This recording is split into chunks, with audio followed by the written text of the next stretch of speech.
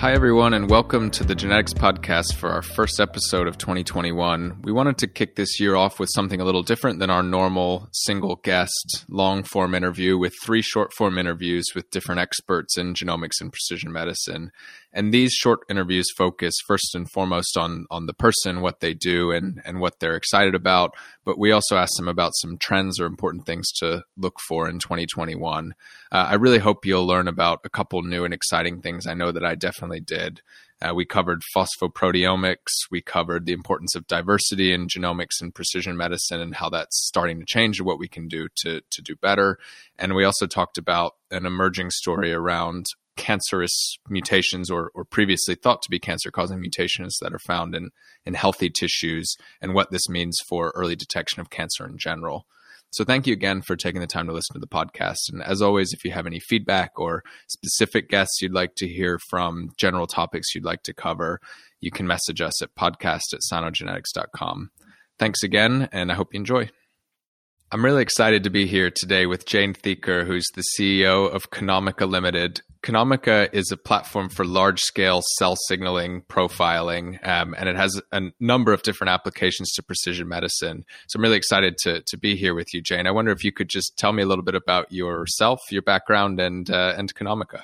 Oh, well, thank you very much for inviting me on, Patrick. I'm basically an expert, I suppose you could say, in companion diagnostics and how they're used to better target medicines to the right patients. So a bit about my background. I started in the NHS in clinical biochemistry as a very lowly MLSO, medical laboratory scientific officer. And then I joined, after about 7 years in the NHS, I joined Zeneca Diagnostics. And when I was there, I invented a technology that I later had the privilege of seeing make a real difference to patients' lives. And that was in the form of some of the first companion diagnostics that were being rolled out in the sort of, 2020, around that sort of time, 2015. I then joined AstraZeneca in around 2000, where I was looking at sort of next generation sequencing technologies, high throughput genotyping technologies, and whole genome amplification technologies. So I've always been a bit of a technology development geek, if you like. I joined QIAGEN in around 2009 when the company that I was working for, DXS, was spun out of the technology that I'd originally worked on at Zeneca Diagnostics. And I started work basically developing that technology into companion diagnostics. And these were genomic technologies, so-called real-time PCR diagnostic tests, where I helped to develop mutation tests for KRAS, EGFR, and BRAF. And my team and colleagues at QIAGEN and Manchester and Hilden, we developed and had these companion diagnostics approved by the FDA. So it was really sort of at the cutting edge of new genomic companion diagnostics.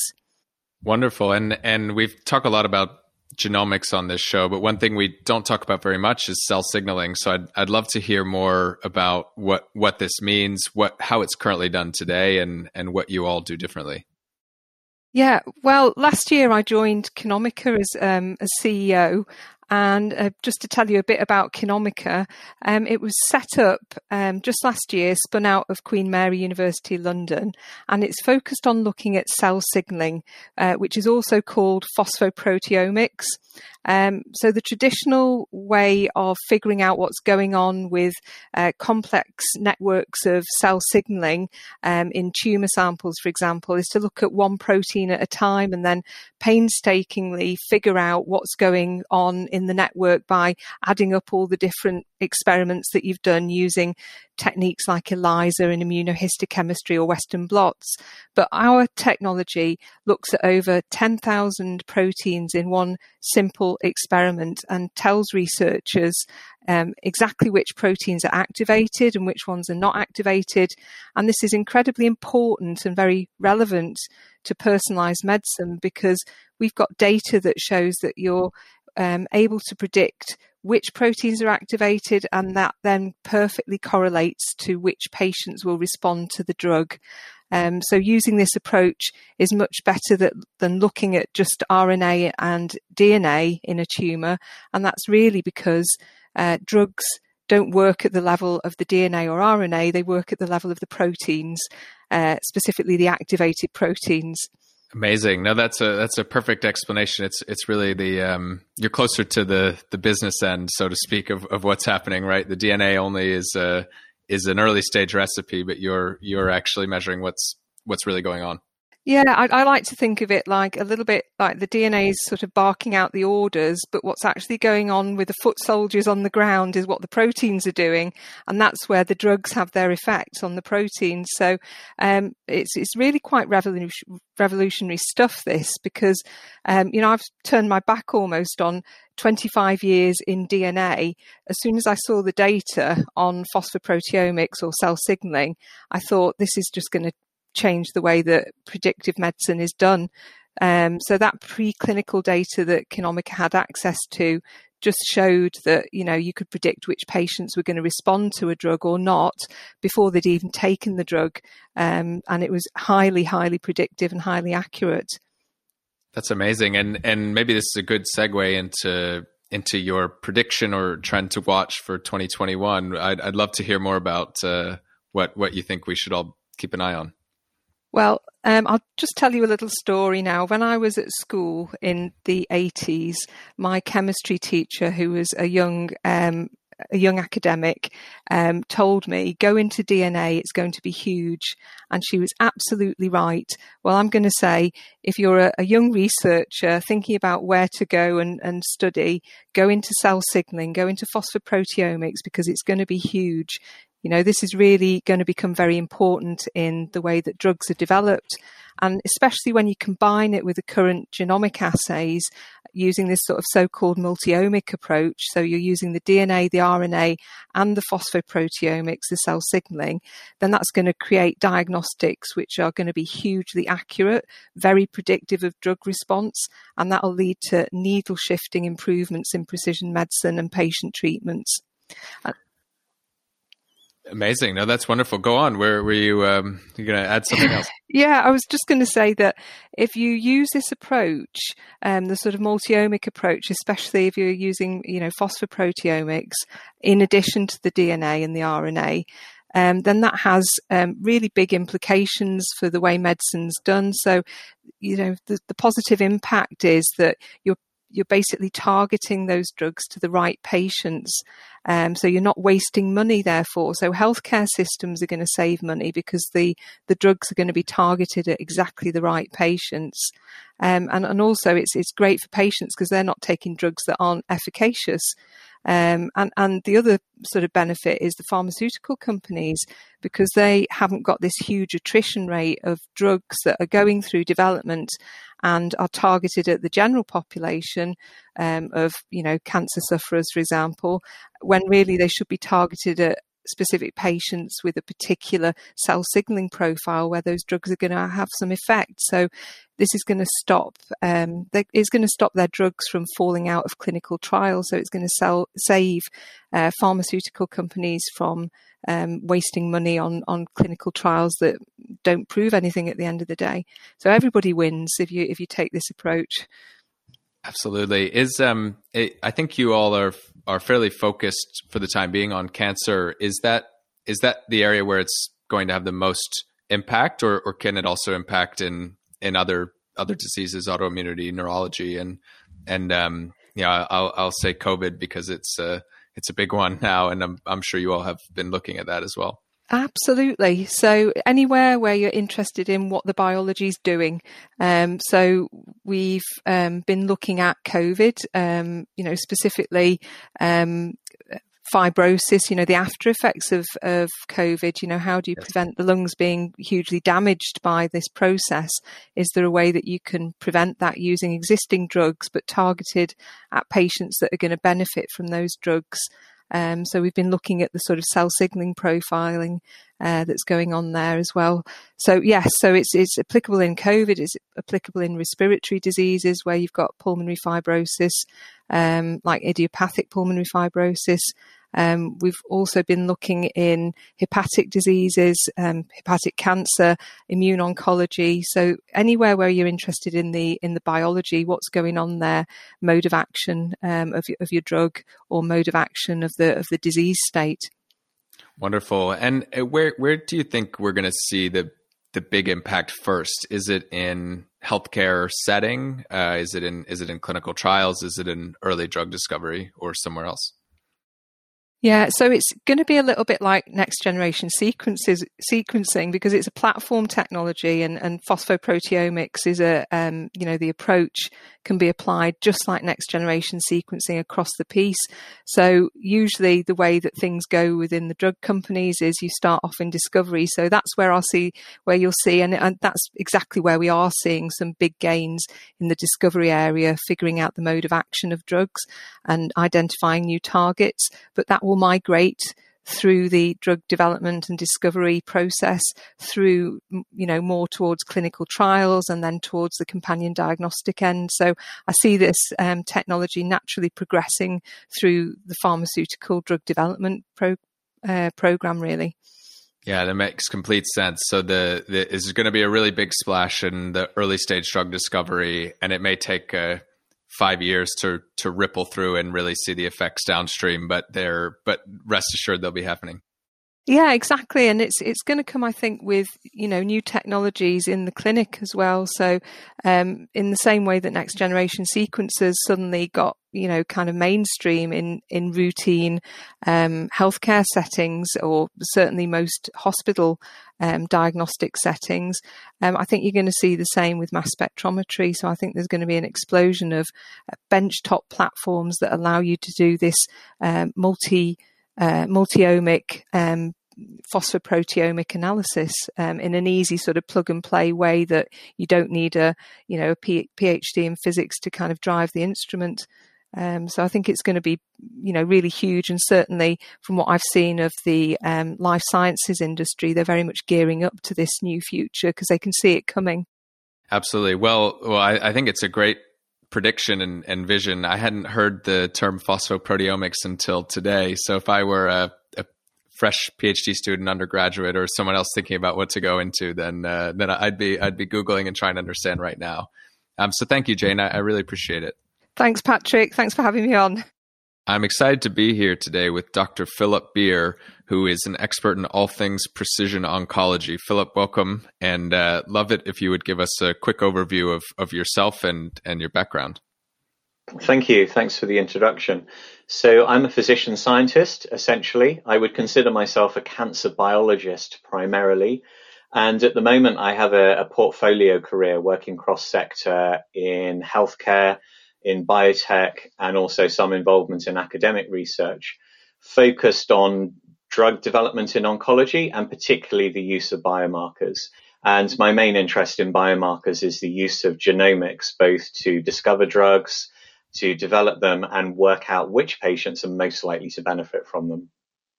Excellent. It really is the promise of genomics. And so I come from a rare disease background. I think cancer and rare disease are the two areas which of course they can overlap, where genomics is having one of the biggest impacts. I wonder if you could tell us what your prediction and or trend to watch for the next year is. So the trend I think that's going to become even more interesting next year is a story that people may already be aware of. So as a cancer person, then I understand cancer as being a disease of the genome.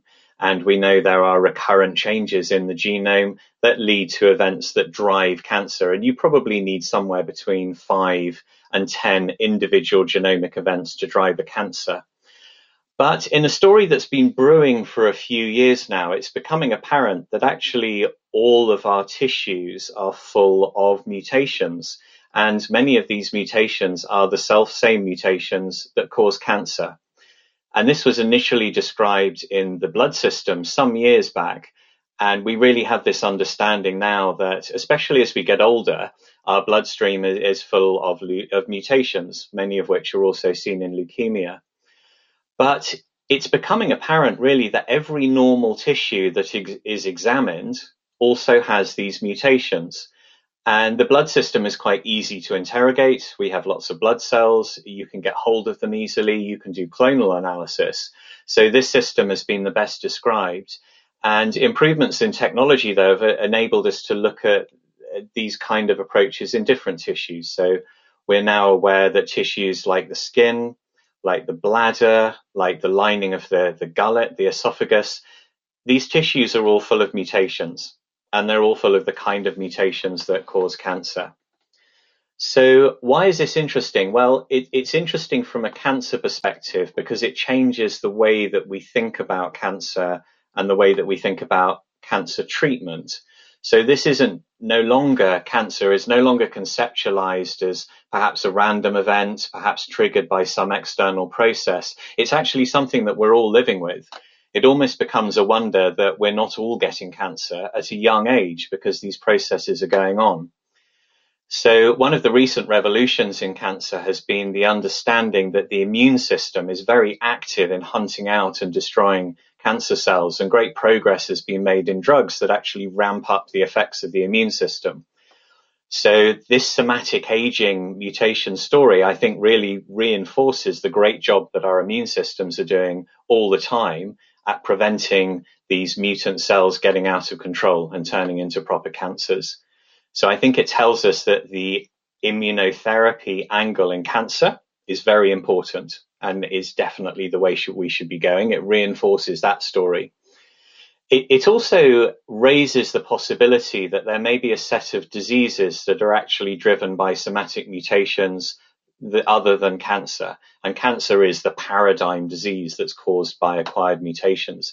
So could there be other diseases out there? Well, it seems likely that there might be. And that is something that perhaps will become more apparent during the course of next year and beyond, that this suggestion that there may be genetic diseases due to acquired mutations.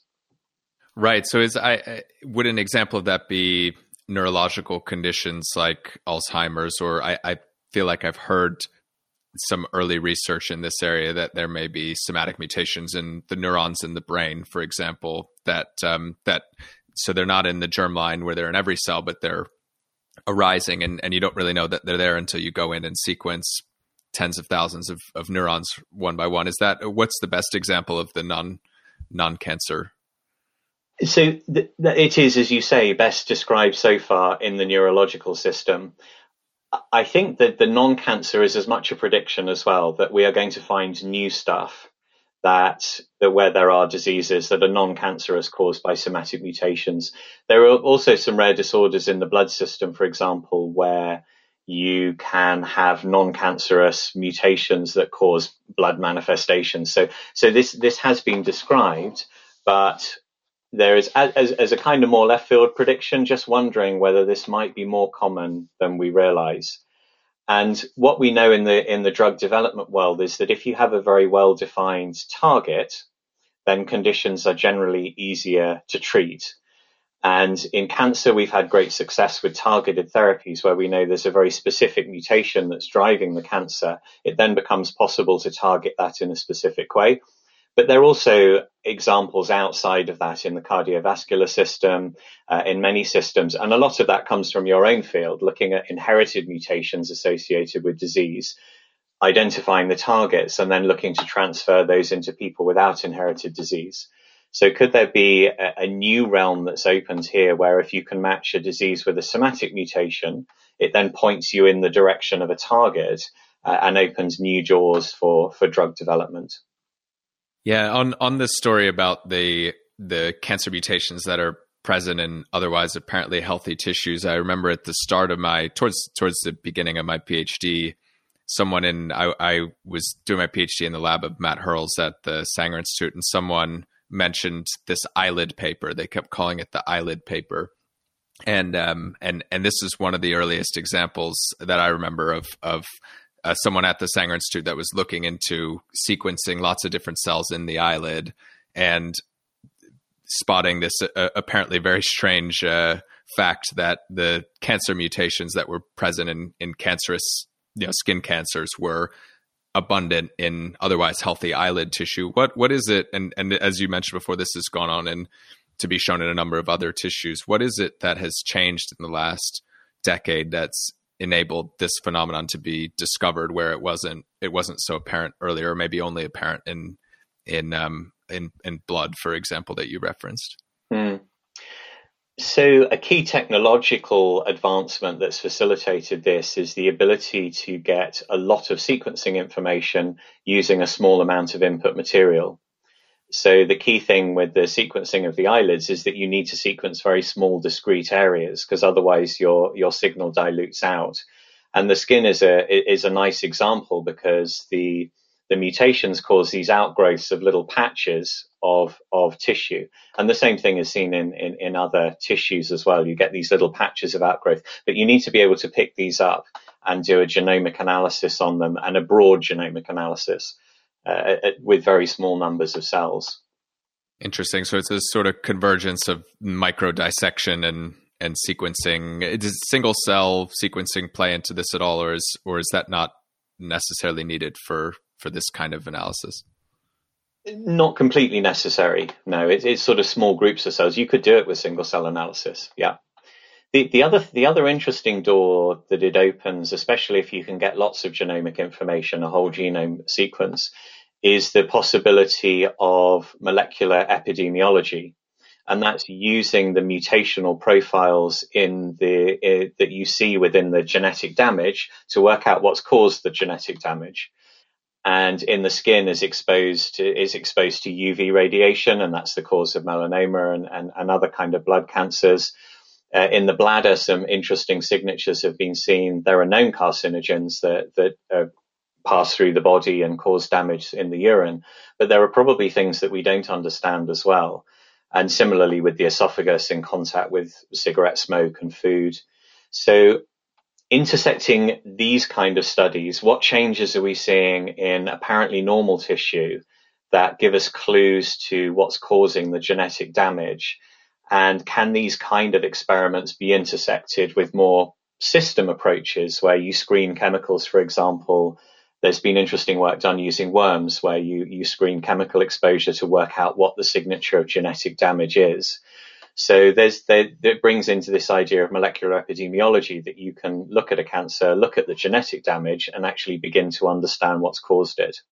Amazing. Yeah, and I guess that leads on to a somewhat of a big news story in the last couple of months, which is there's a number of companies that are doing this, but in the UK, the NHS has announced some early partnership with Grail, which is the Illumina spin-out, and I think then recently reacquired by Illumina that does blood-based testing for early cancer detection. And I guess in my understanding of it, one of the promise of this technology is that you can detect cancer early, but you may also be able to determine the tissue of origin of the cancer by analyzing the data in the way that you described. If you can look at the shed tumor DNA that's in the blood, for example, you may be able to actually trace it back to the tissue of origin. Does this emerging phenomenon affect the potential of that technology in any ways? Because it seems like it might introduce a little bit of a challenge if we know that healthy cells have cancer-causing mutations, then detecting that in the blood may not be as straightforward as it seems in theory. It certainly makes it harder. I think initially there was an idea that if there were DNA molecules that harbored cancer-associated mutations, then that's likely to indicate that there's cancer somewhere.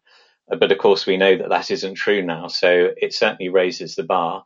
But there has been some interesting research published around the use of methylation patterns. So you've got fairly short pieces of DNA, but if you can detect both a mutation and a specific DNA methylation pattern, then the combination of those two might give you a better accuracy and better idea that this has actually come from a cancer rather than a normal tissue. Grail, I think, is mainly focused on nucleic acids, but there's also been other work in intersecting metabolites in the blood and other tumor markers. So going for a more kind of composite approach to increase your specificity.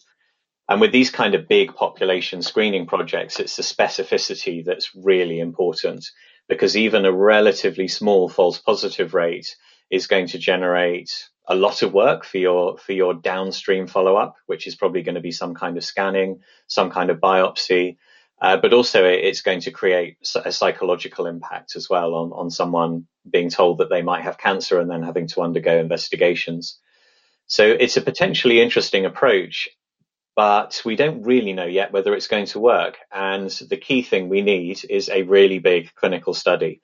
So in that respect, the news that Grail are running such a study in the UK is welcome. And the kind of numbers that they're talking about are the kind of numbers that we would want to see to really understand not only whether this technology works, but how we're going to implement it in clinical practice, how we're going to deal with false positives, how we're going to screen the people who really have cancer from the ones that don't. What is the scale of that study, and who's it focused in? Because it seems like there's also there are better or worse initial populations to test this in a clinical setting. Yeah, so the information I've seen is in the order of hundreds of thousands of patients, which is, Wow. I think, where you need to be.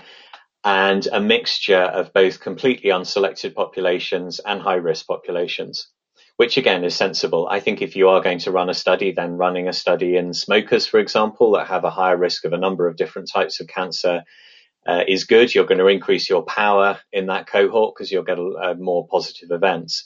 But ultimately, the ultimate question is, does it work in the population at large?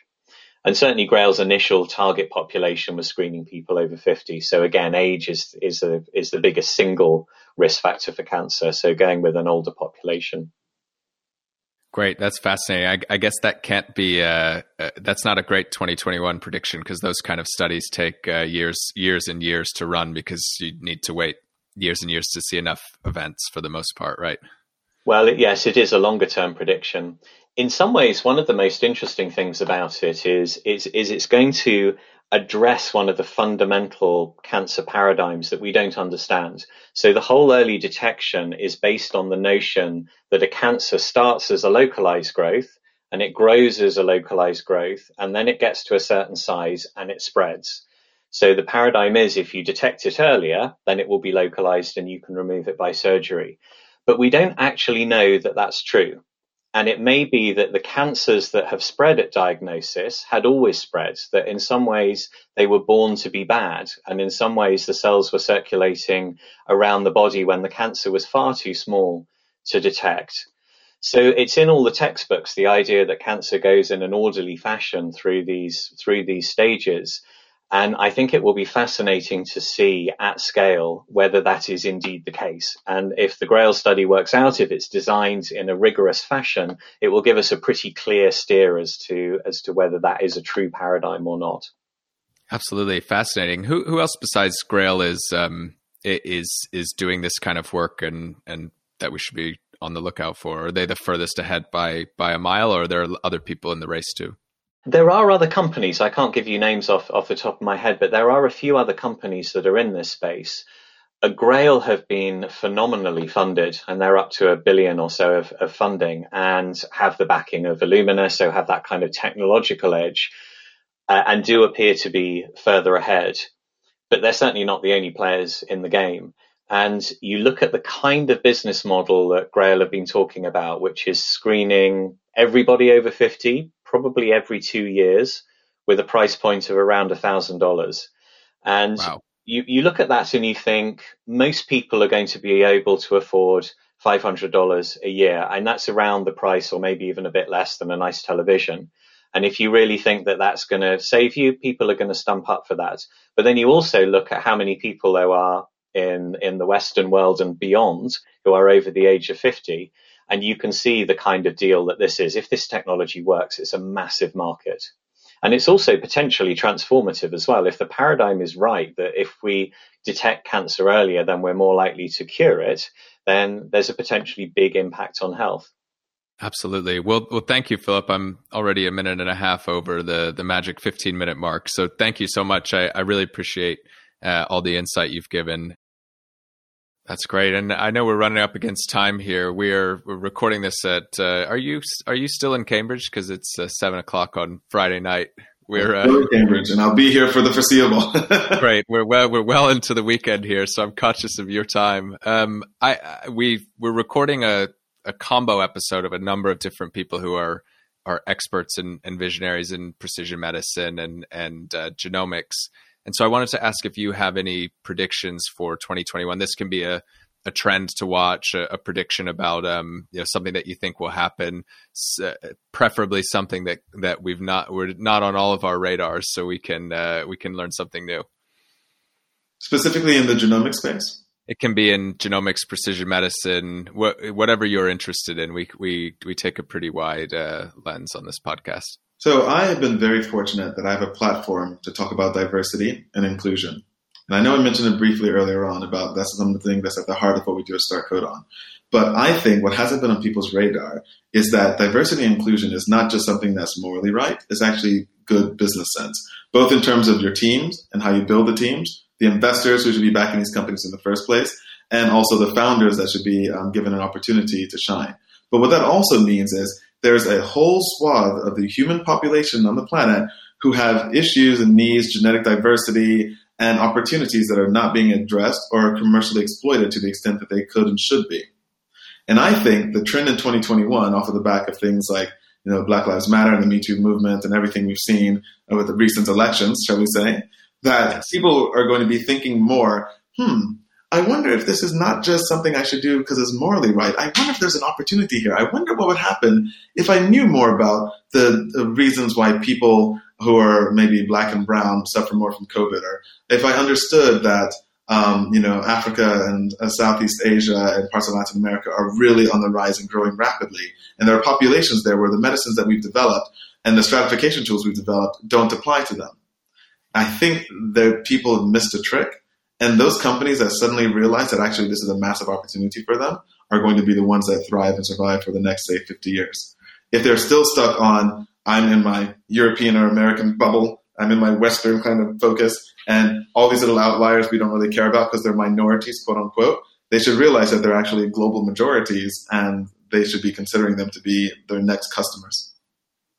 I love that. One of the things that I personally think about a lot and struggle with how it's going to play out is this issue of genetic prediction and the lack of non-European ancestry data, and it results in this vicious cycle where all analyses exclude people of non-European ancestry, and then the algorithms only work on people that have white European ancestry, and then data is only collected in these people, and it's a vicious cycle.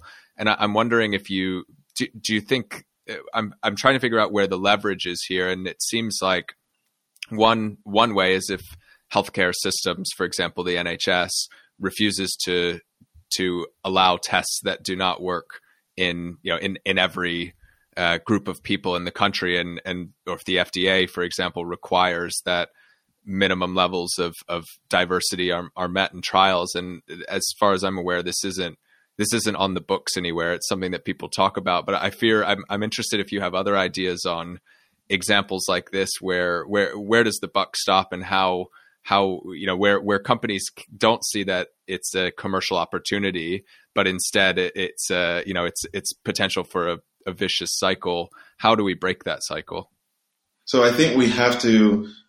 It's multiple layers, right? So we have to make sure that inclusion is not just regulatory. There needs to be the commercial case for it as well. There need to be channels that if you're saying that you are going to be able to stratify patients of sub-Saharan Africa or Southeast Asia or Latin America, so on and so forth, better than they are today to make sure that they get the right drug, then the drugs have to be affordable, the stratification tests have to be affordable, the routes to market have to make sense and be clear. So all these things need to be happening at the same time. Then in the Western context, obviously the regulators have a huge part to play, and by mandating that clinical trials must include diversity, that a certain level of precision medicine and stratifying tests must accompany future therapeutics. But it's not just at the clinical trial stage. What's happening at the preclinical stage? Where are the samples and the models that are being used to develop these tests? Why is it that male animals are still widely used and female animals aren't included in some of the preclinical stages? Because they say, the hormonal changes might confound their results. Well, guess what? When you get to the general population, women are over 51% of the population. So you better be accounting for female, differences early on.